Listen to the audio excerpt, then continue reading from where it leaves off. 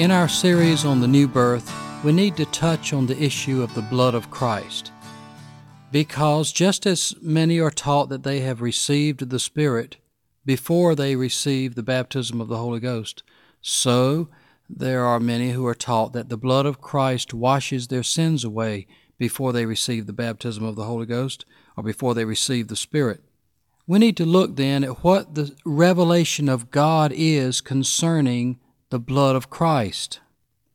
Let's start reading in John chapter 6, where Jesus is talking to a group of people, and he begins saying in verse 48, I am the bread of life. He said in verse 51, I am the living bread that came down from heaven. If anyone eats of this bread, he shall live forever. And the bread which I shall give for the life of the world is my flesh. Then the Jews quarreled among themselves, saying, How is this man able to give us his flesh to eat? So Jesus said to them, Truly, truly, I say to you, if you do not eat the flesh of the Son of Man and drink his blood, you do not have life in you. He who eats my flesh and drinks my blood has eternal life, and I will raise him up in the last day. For my flesh is real food, and my blood is real drink. He who eats my flesh and drinks my blood dwells in me, and I in him. Just as the living Father sent me, and I am living by the Father, so also that man who eats me shall live by me. It says in verse 60 that when many of his disciples heard this, they said, This is a hard saying, who can listen to it?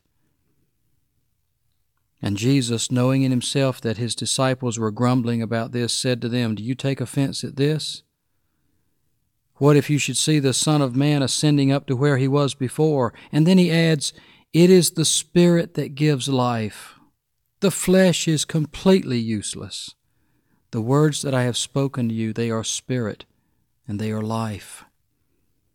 So when Jesus was saying, You have to eat my flesh and drink my blood in order to have eternal life, he was speaking spiritually. He was not speaking about his natural flesh and his natural blood. But they didn't understand that because they were carnally minded. They knew the Scriptures. They knew that in Leviticus 17, God had strictly commanded his people, You shall eat the blood of no manner of flesh, for the life of all flesh is the blood thereof. Whoever eats or drinks blood, we would say, shall be cut off. In other words, doomed forever. He says in 17:10, And whatsoever man there be of the house of Israel, or of the strangers or foreigners that sojourn among you, who eats any kind of blood, or we would say drinks, but who eats any kind of blood, I will set my face against that soul who eats blood, and will cut him off from among his people. So of course these disciples of Jesus, being carnally minded, did not understand him when he said, You must drink my blood. They kept thinking of these scriptures in Leviticus where God said, If you drink any kind of blood, I will cut you off forever. And this shows us how true Paul's words are in Romans 8, where he said, To be carnally minded is death. If we think of Jesus' words in a natural sense, we're likely to die. To be carnally minded is death, Paul said, but to be spiritually minded is life and peace. Jesus said, The words that I'm speaking to you, they are spirit and they are life. Well, what is spiritual about telling people to eat your flesh and drink your blood? Well, let's see if we can figure this out. We have the revelation. We have what God said through Jesus. You have to drink his blood. And we have what the revelation that God gave Moses, if you drink any kind of blood, you'll be cut off. How do we put them together? Remember what I just read in Leviticus? God said you cannot drink blood because the blood is the life of the flesh. Well, think about that. The blood is what gives life to your extremities, the ends of your fingers, the ends of your toes. All over your body, blood flows. If not, that part of the body dies. Blood is what keeps your body alive. It carries oxygen and other needed things to the every part of your body, all the organs, your skin. Everything is kept alive by the blood. Paul said in Romans 8:10, "If Christ be in you, the body is dead because of sin, but the Spirit is life because of righteousness." The life of your natural fleshly body is the natural blood that flows in it. The life of the body of Christ, God's family on earth, is in the spiritual blood that flows through it. And that spiritual blood is the Spirit. The Spirit is life. The natural blood is the life of the natural body. The Spirit is the life of the body of Christ. The Spirit is life. And that's what Jesus tried to explain to them when they became offended at His claim that you had to drink His blood to have life. He said, "The words that I am speaking to you, they are spirit. They're life. The Spirit gives life." Since the life of the body of Christ is in the Spirit, this is why the New Testament writers refer to the Spirit as the blood of Christ. What Jesus said to them was startling only because they were thinking that He wanted them to eat His natural flesh and drink His natural blood. But that's not what Jesus was saying, and it's not what He's saying to you right now. The natural blood of Jesus had to be shed at Calvary because God required it. He was the Lamb of God in His human body, and that lamb had to be sacrificed for our sins. The shedding of the natural blood of Jesus was the precondition that God demanded to be met before He would allow the incorruptible blood of Christ, the Spirit, to be shed on Jesus' followers. This happened in Acts 2 on Pentecost morning. The disciples were washed from their sins in the blood of the Lamb. They were not washed from their sins in the natural blood that fell out of Jesus' natural body. That natural blood was as normal and natural and corruptible as yours and mine. Jesus' fingernails were natural fingernails, so are yours. Jesus' hair on His head and His beard were natural, just like yours. He had a human body with human organs, human eyebrows, human toes and fingers, and human blood. The incorruptible blood of Christ was the Spirit of God that gave Him life on the inside. The multitude on the day of Pentecost watching the disciples stagger under the power of God and speak in tongues, they were amazed and shocked at how Jesus' disciples were behaving. They were speaking in tongues and acting like drunk men. Peter preached to them that day, and he used words that were reminiscent of the blood imagery. He said that Christ, he said this, has shed forth this that you now see and hear. Well, what were they now seeing and hearing but the power of God working through men? The power of the Spirit of God giving them life on the inside the way Jesus had life on the inside. For the first time ever, Peter and James and John and the others were drinking the blood of Christ. Peter described the pouring out of God's Spirit as the shedding of the Spirit. Paul used these same terms in Titus, the 3rd chapter, when he said, "Not by works of righteousness which we have done, but according to His mercy He saved us by the washing of regeneration." That's the baptism of rebirth. The washing of regeneration and renewing of the Holy Ghost, which He shed on us abundantly through Jesus Christ our Lord. The Spirit that God has shed forth upon us is the blood of Christ, the incorruptible blood, the true blood, the blood that Jesus said we must drink if we want eternal life. Paul told the Corinthians that we've all been baptized into one body by one Spirit. We've all been made to drink of that one Spirit. This is the blood of Christ, the Spirit of God, the blood that is still flowing today, still reaching and cleansing souls from sin. Jesus' natural human blood could never cleanse a soul from sin. It had to be shed. He had to die. It was the price that He had to pay so that the true, incorruptible blood that was in His being, giving Him life, could come to us and cleanse us from sin and give us life.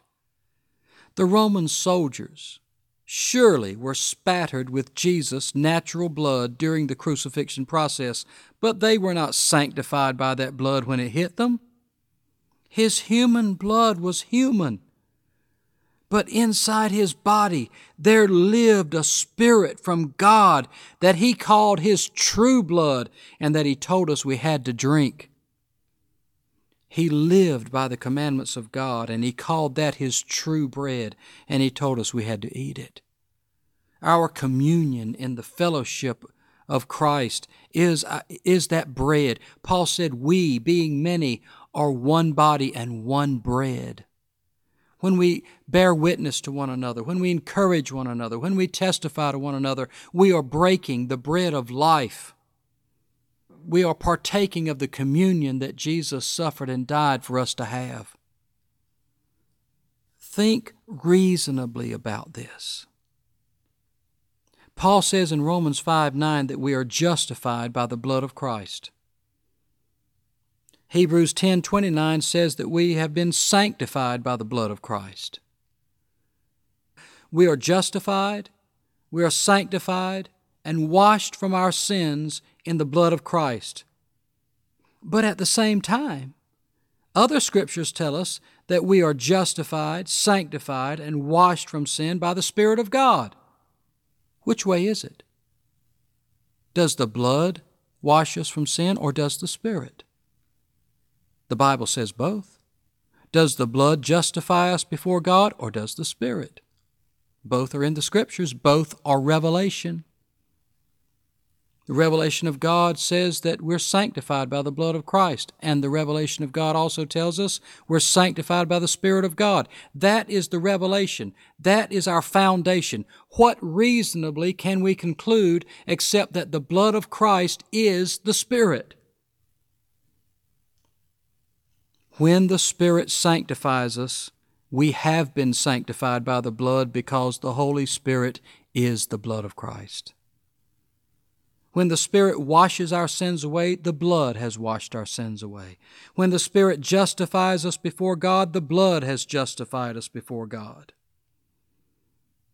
The division that men have invented with their own reasoning apart from the revelation of God is an invented one.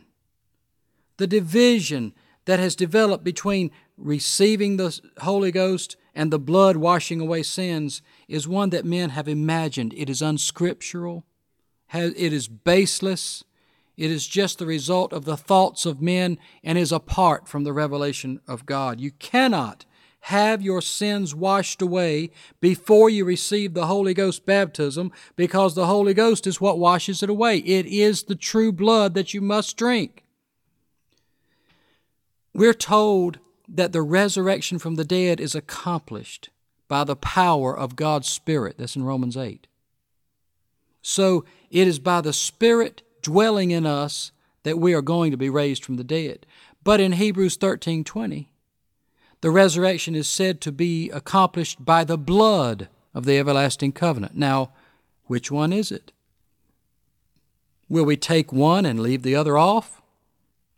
Or can we reasonably conclude that when the apostles mention the blood of Christ, they're referring to the Spirit of God? They're the same thing. When the Bible speaks of the blood of Christ, it is speaking of the Holy Ghost because Jesus referred to it in that way. The words that I speak unto you, they are spirit and they are life. When Paul talks of the communion, the true communion of God that's in the Spirit, that's in the blood of Christ and in the body of Christ, the breaking of the body of Christ to one another, he says, I speak as unto wise men. Judge you what I say. In Revelation 7:4, we're told that the saints of God washed their robes white in the blood of the Lamb. Now you tell me, if the blood of Christ was the natural fluid that came out of Jesus' body when he was whipped and crucified, and you took that fluid and washed your clothes in it, what color would your clothes come out to be? Your own common sense and reason that you have from God tells you, you know that if you took that natural blood that flowed out of Jesus' body, your clothes would be washed red. But in Revelation 7 it says that the saints washed their robes white in the blood of the Lamb. It's the blood of the Lamb that cleanses you from every sin. The blood of Christ makes our spiritual robes white. To be carnally minded is death, but to be spiritually minded is life and peace. Here's another example from Ephesians 2:13. Paul wrote that we are brought near to God by the blood of the Lamb. The blood of the Lamb is what gets us close to God. 5 verses later, in 2:18, Paul said we have access to the Father by the Spirit. Which way is it? Or is it either or? Sometimes the blood gets you to God, sometimes the Spirit. You know that's not true. The Spirit is the blood that washes away sin and gives life to the body of Christ. 1 Peter 1:18 speaks of incorruptible blood. Incorruptible means eternal, deathless. It's not natural, it's immortal. The blood of Christ is incorruptible. It is what redeems us to God. It is the Spirit. We are redeemed when we receive the Spirit, the true blood of Christ. You cannot separate the blood of Christ from the Holy Ghost because they are the same thing. You cannot reasonably conclude, based upon the revelation of God, that your sins are washed away and then later you get an extra blessing of the baptism of the Holy Ghost. That is unreasonable and unrighteous. Your sins are not washed away by the blood of Christ before you receive the Holy Ghost. Your sins, as were Paul's, are washed away when you receive the Holy Ghost, because the Spirit is the life-giving blood of Christ.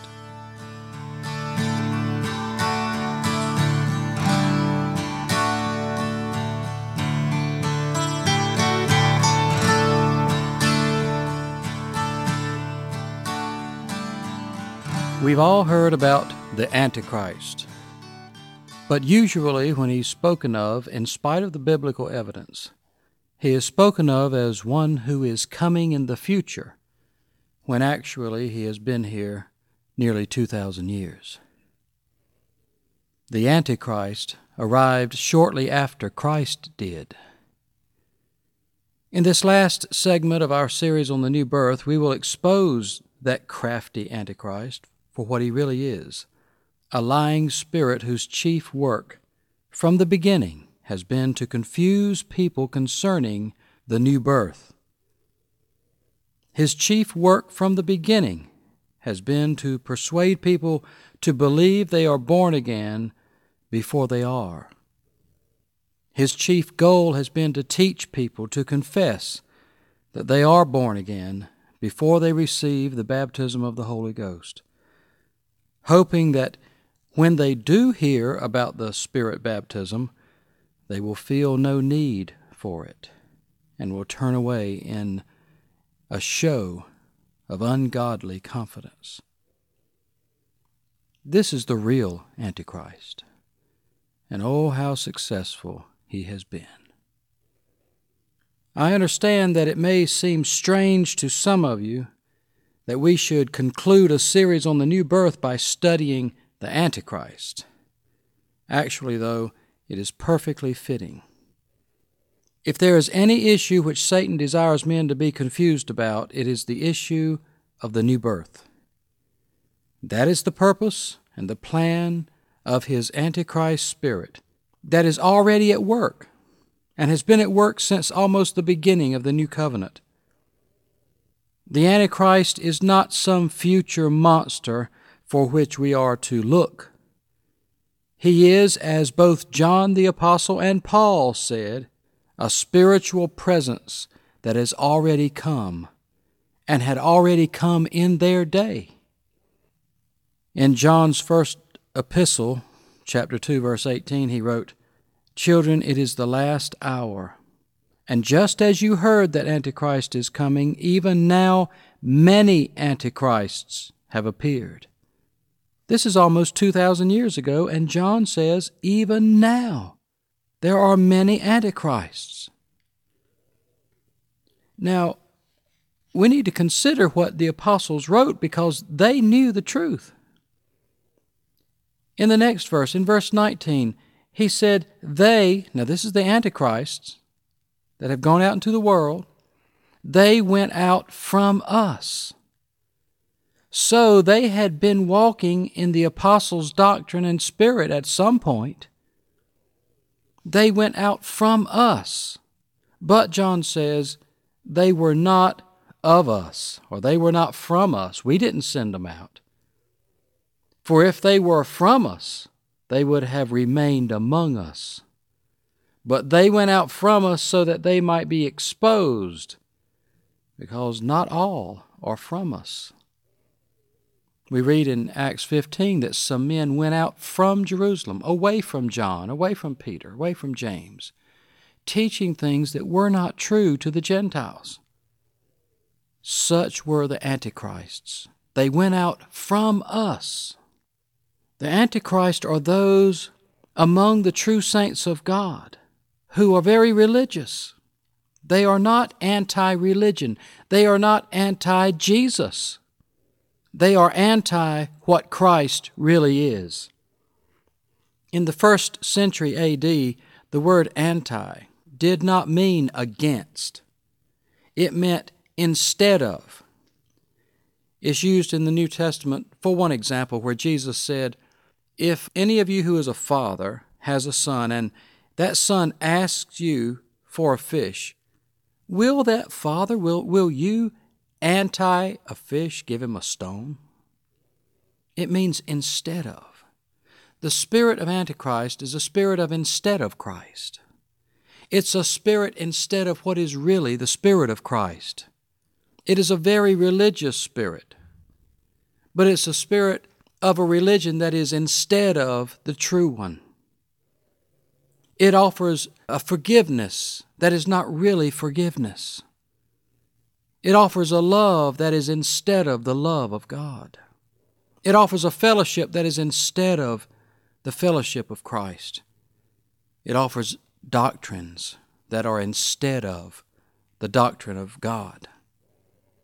Paul warned his fellow believers of those who would come teaching another Jesus or offer them another spirit. The Antichrist offers you another Jesus. The spirit of Antichrist is very religious, as I said. It teaches in the name of God things that are not right. It offers another Jesus who has no power. It offers another spirit that does not confess Christ when it enters in. This is what anti really meant when John wrote it. Now, the first point, then, that we really need to understand in order to comprehend the mystery of iniquity, as Paul described it, concerning the Antichrist, the man of sin, is that the Antichrist has already come. and has been here since almost the beginning of the New Testament. There are now, remember, John said, many antichrists, and they went out from us. They existed in his day. This is 2,000 years ago. They were already here. They were people who walked with Christ and then walked away, who walked with the apostles and then began to teach perverse things. They departed from the faith that had been revealed to the saints and began to teach a doctrine which even now still has wide acceptance among believers. This is the spirit of Antichrist. We do not want to be among those who hold simplistic notions about the Antichrist. The Antichrist spirit is a deeply religious spirit. It is here, and it has been here a long time. That's the first thing we want to know. Paul never mentions the word Antichrist. He calls this spirit by a different name. He calls it the man of sin or the son of perdition. Perdition means destruction or damnation. And this spirit is the son of it. In other words, it has the nature of it. It produces death and damnation where it is received. When this man of sin, this son of perdition, the spirit of Antichrist enters in, when it's welcomed, it brings desolation. Jesus called it the abomination of desolation. God hates it, and if you embrace it, it makes you desolate of the things of God. Jesus said it was an abomination, but he also said what is highly esteemed among men is an abomination with God. And the religion of the man of sin, the religion of the spirit of Antichrist, is very highly esteemed on this earth. It looks good. It says it's good. People think it's good, but it's without the holiness and power of the Spirit of God. In 2 Thessalonians chapter 2, Paul writes about this spirit in this way. He said, "Now I beseech you, brethren, by the coming of our Lord Jesus Christ and by our gathering together unto him, that you not be soon shaken in mind or alarmed by a spirit or by a spoken word or by a letter seeming to be from us, saying that the day of Christ is at hand." Somebody was writing these saints in Thessalonica saying that the day of Christ was at hand. Jesus said one of the signs that his time is not near is that men would rise up in his name and say that it is. Have you ever heard that? Jesus could come back at any moment. All things are fulfilled. Jesus said they would be here, and they would say the time is at hand. And they did do that, and they are here now. Many of them. Don't be fooled into thinking that Jesus is about to come at any moment. It's not time for him to come. I've been telling this to people for many years now. It's doubtful that Jesus will come in my lifetime, or yours if you're listening to me in the same year that I'm broadcasting this. Many things must happen before Jesus comes again. But the false teachers try to manipulate people through fear, to give them more money, to do as they say, to carry out the ceremonies, to believe the doctrines. The spirit of Antichrist is in control of all of it to keep God's people under control. Paul was writing these Thessalonians and saying, be careful, do not fall into that trap. Then Paul goes on to say this, "Let no man deceive you by any means, because that day," and he's talking about the coming of Jesus, "shall not come unless there comes first a falling away, and that man of sin be revealed, the son of perdition." Now notice that Paul does not prophesy to the saints here that the man of sin is coming sometime in the future. What he's saying, what he's prophesying, is that he would be revealed, he would be exposed, he would be brought out of the darkness and exposed for what he really is. He was already there. In the first part of verse 7 in the same chapter, Paul says, the mystery of iniquity is already at work. The man of sin was already there in Paul's day. The Antichrist was already there in John's day. They weren't saying to look in the future for a monstrous man to come who is the Antichrist. Neither one of them said that. They said it's already going on, but before Jesus comes back, it's going to be exposed. So this man of sin is already at work, just as John said. There are many antichrists, and they went out from us. Paul is describing that same spirit, those same people, directed by that same man of sin, Lucifer himself, but that man of sin has been revealed to some of God's people. He's been revealed to us. God is beginning to set His people free. We all know that in John's Revelation, the book of Revelation, a beast is mentioned. This is a great world ruler who will have a helper called the false prophet, and they will subjugate the entire earth and persecute and put to death any who do not worship the beast. But that is not the Antichrist. That beast is coming, but the Antichrist is already here. He's been here, as I said, almost from the inception of the New Testament. The mystery of iniquity doth already work. Even now there be many Antichrists. There is a reason that the word Antichrist is not in the book of Revelation.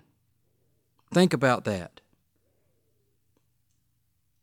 When you use the word Antichrist, you are talking about a being who has been here since the earliest days of the New Testament and has worked and is virtually in control of the minds of God's people today. But he is going to be revealed for what he really is, and the Spirit of God, the Holy Ghost, is doing that now in the hearts of many who believe the truth when they hear it. The Antichrist is already at work, and he's in full command of that institution that is called the church. And he's already seated in the temple of God, because Paul says, he prophesies about this and describes it in 2 Thessalonians chapter 2, verse 4. He said that this Antichrist sits in the temple of God, showing himself that he is God. Now don't think in carnal terms. To be carnally minded is death, but to be spiritually minded is life and peace. Paul said that the Antichrist sits in the temple of God. What did Paul say is the temple of God? He wrote to the Corinthian saints and said, "Don't you know that you are the temple of God? The Holy Ghost dwells in you." 1 Corinthians 3:16. That is the only temple of God on the planet. Paul asked the saints to think about that and to think that way. So when Paul said that the Antichrist is sitting in the temple of God, he's not describing a building in Jerusalem. Many religious teachers, biblical teachers, carnally minded, read that verse in 2 Thessalonians chapter 2, verse 4, about the man of sin sitting in the temple of God, and they teach that this Antichrist is a bad man coming in the future who's going to build a building in Jerusalem and sit in it. Well, look, Paul was not foolish. Paul used the words the way God uses words. When Paul said this man of sin is sitting in the temple of God, he knew what the temple of God is. He didn't teach that a temple would be rebuilt in Jerusalem. Even if men did build a temple in Jerusalem, it wouldn't be the temple of God. They might call it that, but that won't make it true. What Paul said was true. The Antichrist is sitting in God's temple, and you are the temple of the living God because the Holy Ghost is dwelling in you.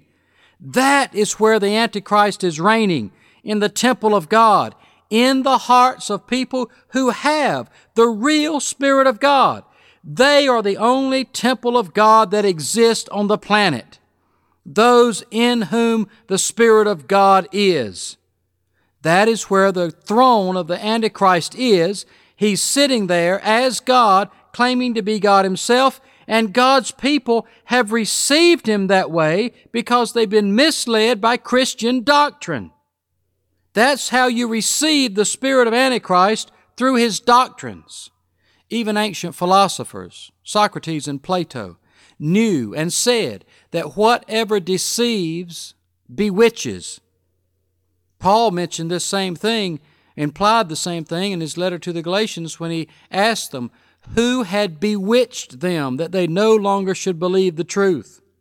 You see, the spirit of Antichrist had made it, and his ministers had made it to Galatians and perverted the faith of the saints there. It was already working in Paul's day. When you receive a lie into your heart, you receive a spirit with it. You become somewhat bewitched. A spell is cast over your spirit. And Paul saw this working among God's people in his day. John saw it working in his day. He said, "You've heard that it was coming, and here it is." But God is going to reveal the spirit of Antichrist to be exactly what it is in His sight. Are you ready to have that man of sin revealed as a part of preparing for the coming of the Lord?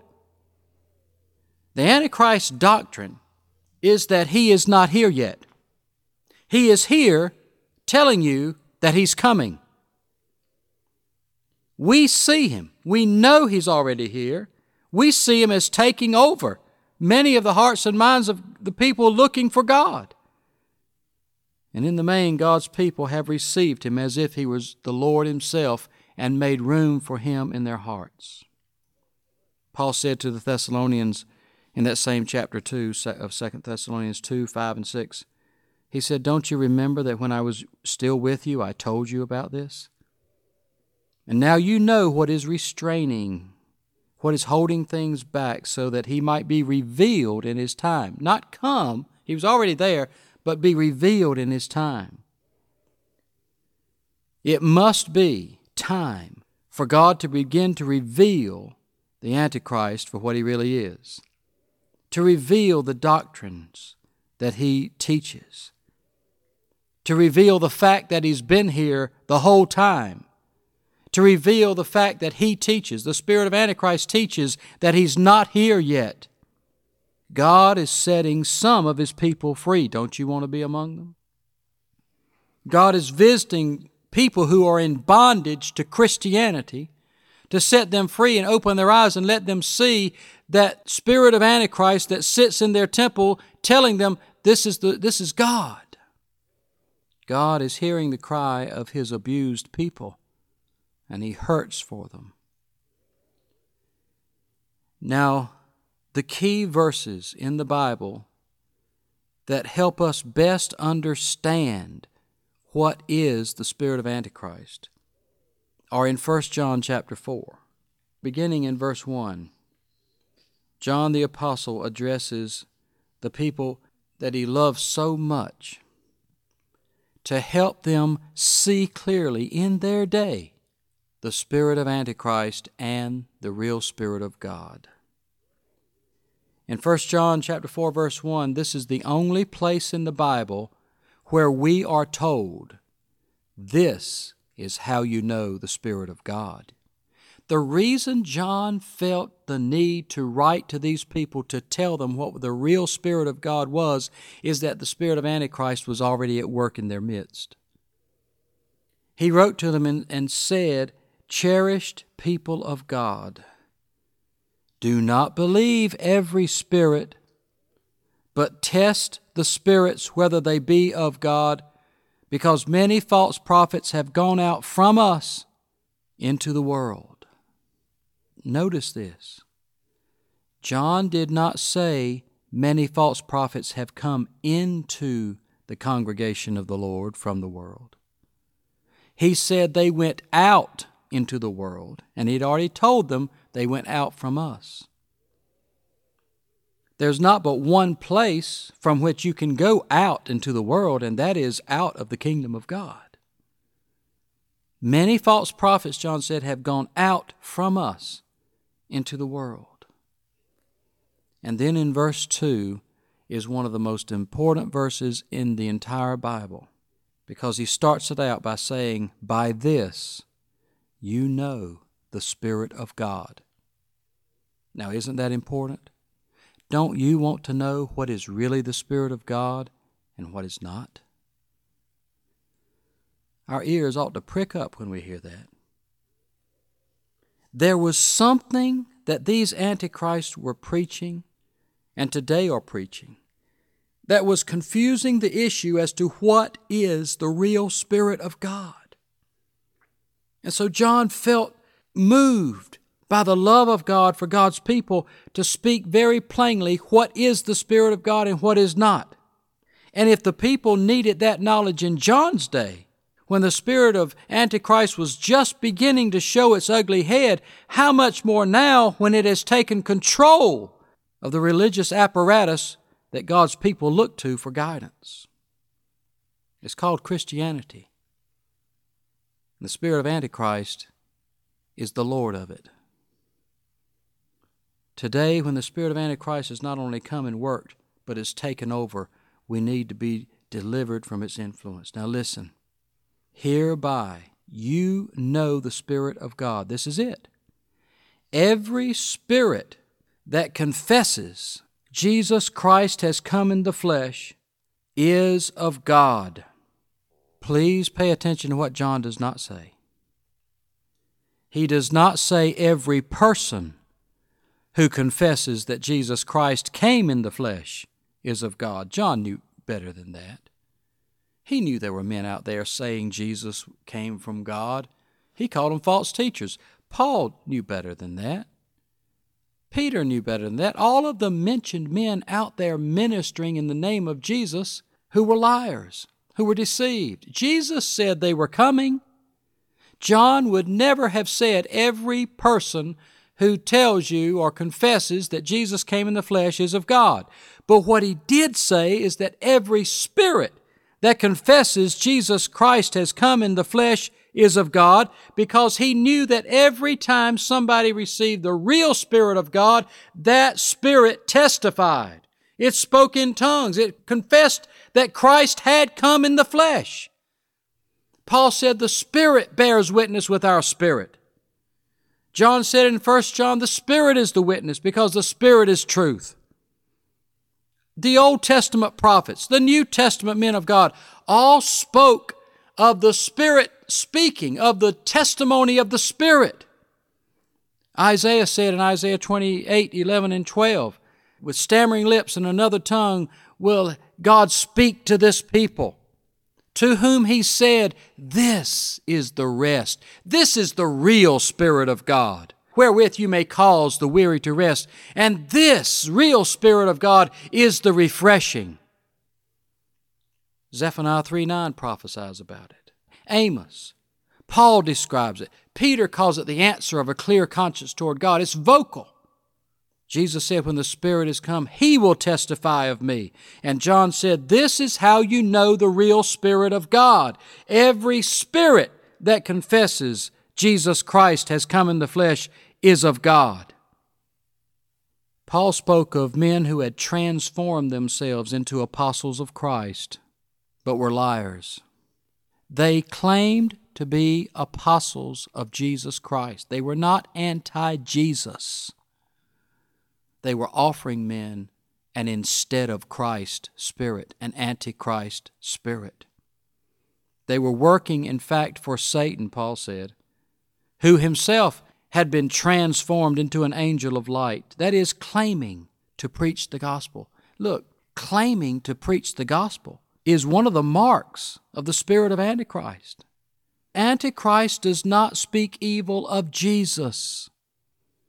He offers doctrines and the spirit that is instead of Christ. He teaches falsely about the Spirit of God. John spoke truly about the Spirit of God. John said, every spirit that confesses Jesus Christ has come in the flesh is of God. What do we say?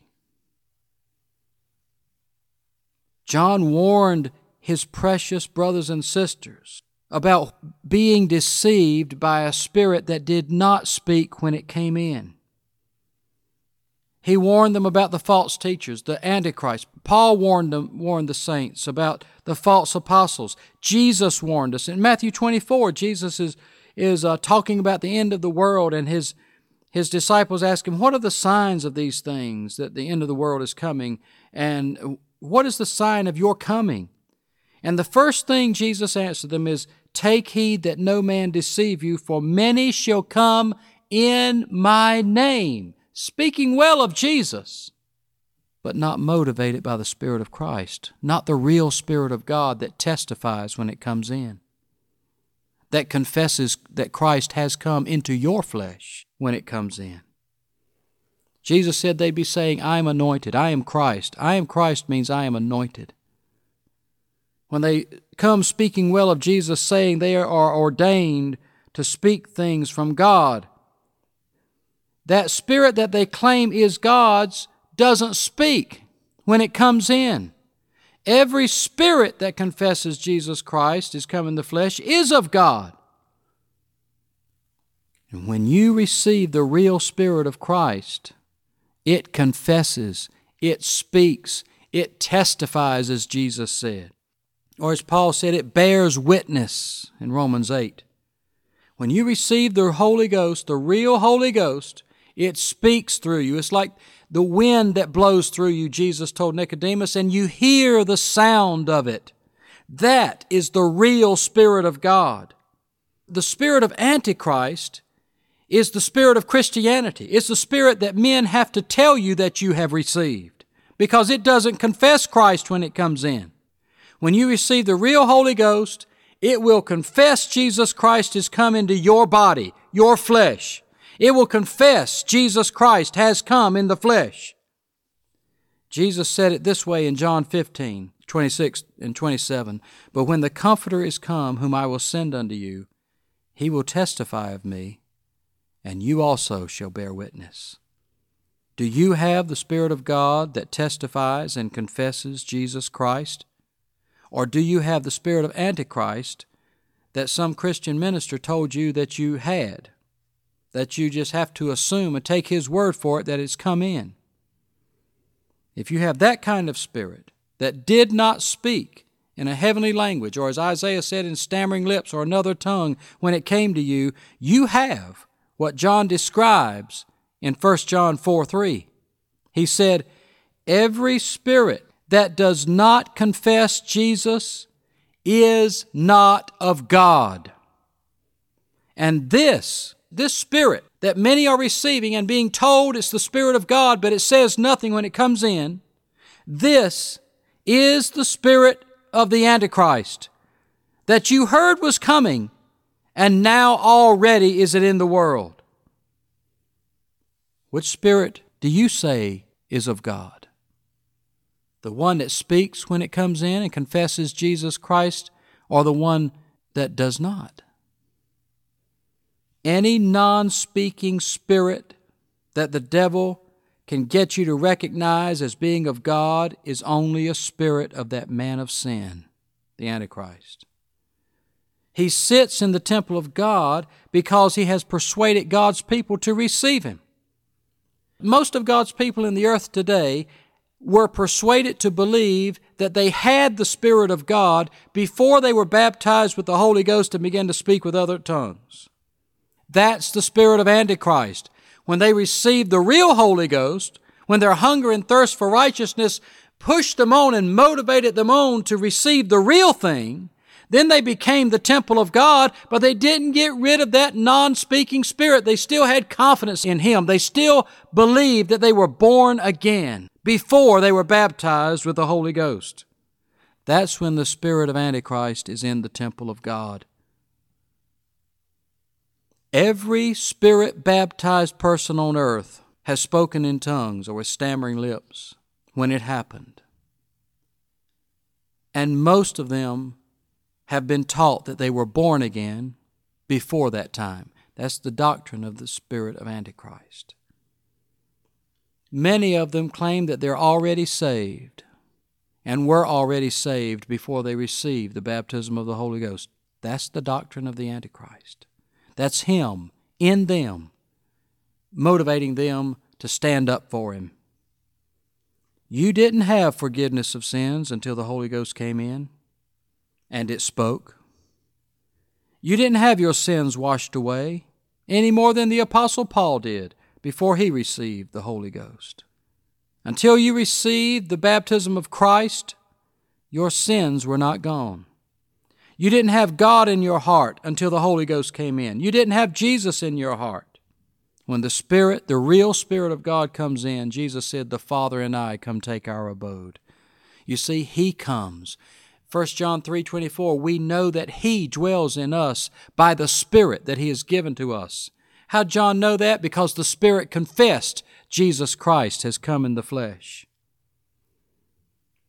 Yes, the spirit of Antichrist has been enthroned for almost 2,000 years among the saints of God on earth. He's been for many, many centuries now in the temple of God, claiming that He is God, and that receiving Him is greater than receiving the Holy Ghost from God. He claims that He washed your sins away before the Holy Ghost got there. He claims that He cleansed your soul. He forgave your sins before the Holy Ghost got there. And he's a liar. Yes, it's the spirit of Antichrist who teaches men to believe that they are saved before they receive the Holy Ghost baptism.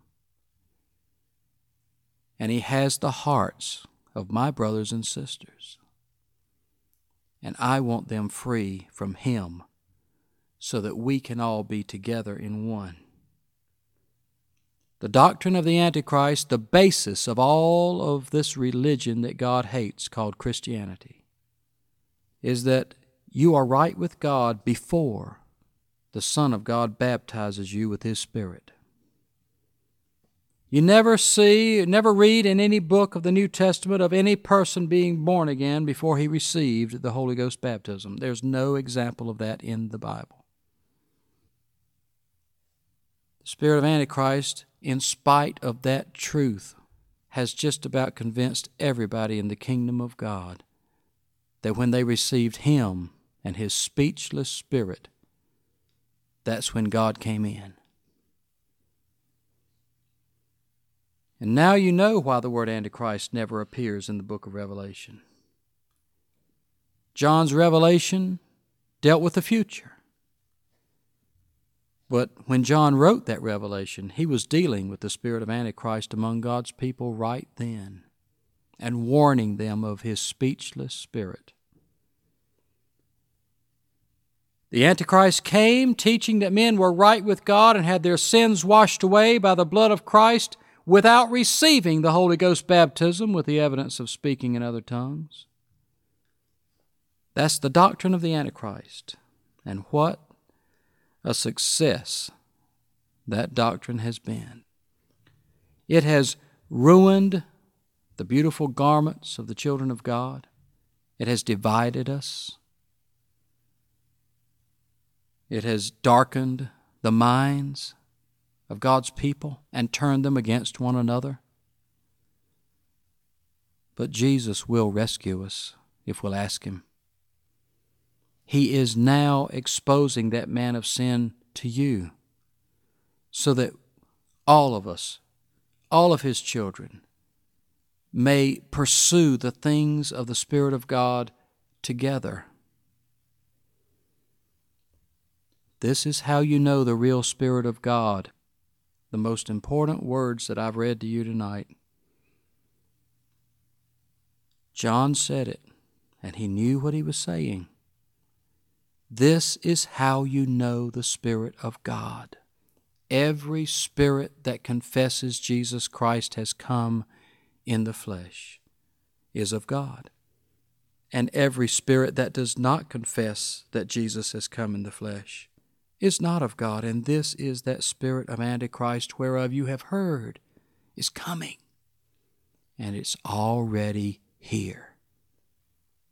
Paul said, when God exposed him, when God revealed him to his people, that would be a sign that the coming of Jesus is near. And let's hope that's what is happening now.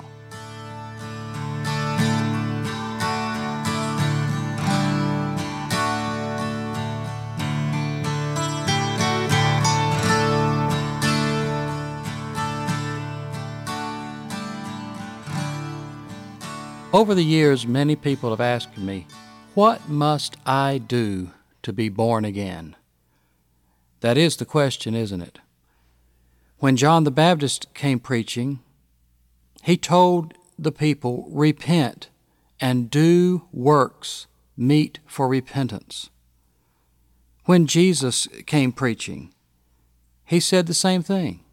Repent, believe the gospel, do works that are fit or fitting to repentance. Many decades later, the Apostle Paul preached that men should repent and turn to God and do works meet for repentance. That's the simple answer to the question, what must I do to be born again? What must I do to receive the baptism of the Holy Ghost? When John was asked for details by some people, what do you mean repent? He explained to them in Luke chapter 3, if you have 2 coats and someone has none, give him one. He told the soldiers, do no one any harm, and don't complain about your wages. There's an attitude of humility that comes with repentance that causes you to do deeds that are different from the ordinary people around you, the ones who have not sought God and have not repented. What must you do to receive the baptism of the Spirit? In John's letter called 1 John, he wrote that everyone who does righteousness is born of God. So we know that we must do righteousness. We must confess our sins and forsake them. Solomon said, he who confesses sin and forsakes it shall receive mercy.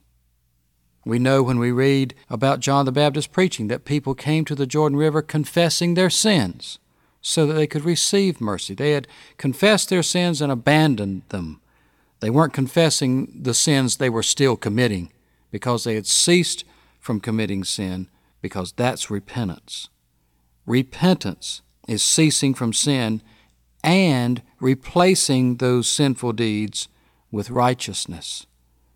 1 John 2:29, if we know that he is righteous, then we know that everyone who does righteousness is born of him.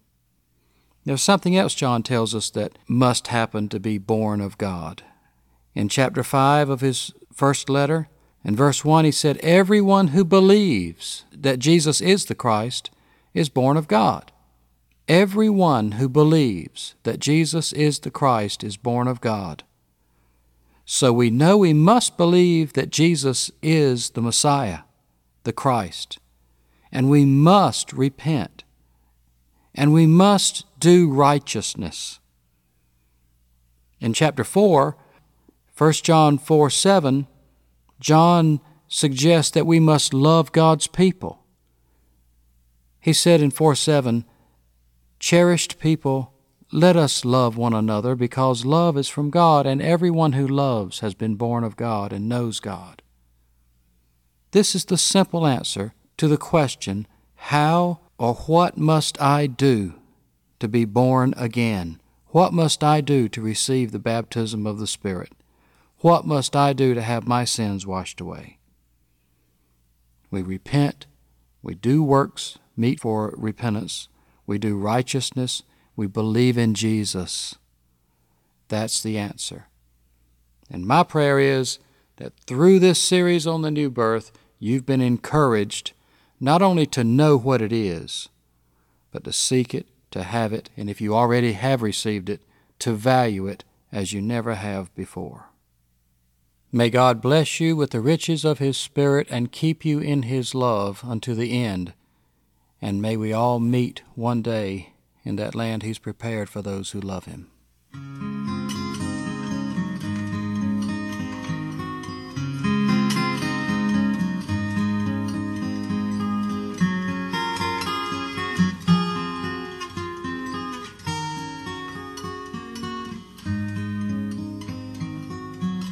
know you've been deceived. I know you've been through fire. I've known you for a long, long time, and I know this will take you higher. I know what's in your heart. I know what's on your mind. I know that you might hurt right now, but you know that the hurt is mine. And I love you, yes I love you.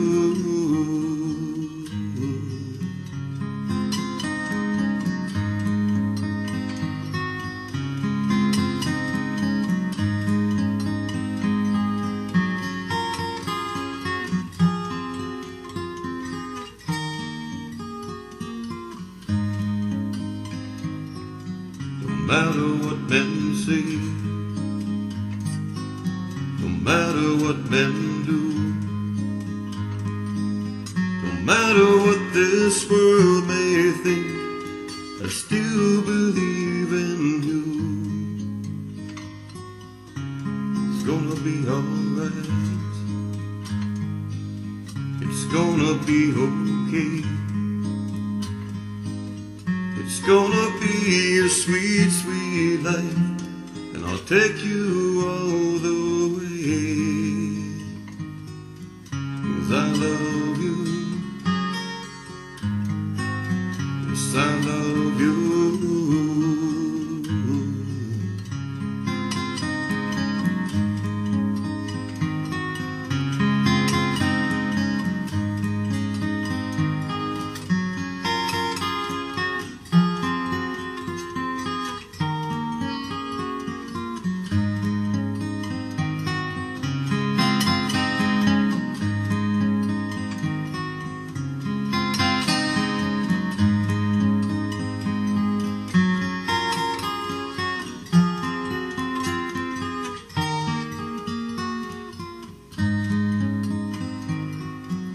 Now this thing is past, now this thing is done, and now I hope you understand that I'm still the only one. It's gonna be alright, it's gonna be okay. It's gonna be a sweet, sweet life, and I'll take you all the way. 'Cause I love you, yes I love you.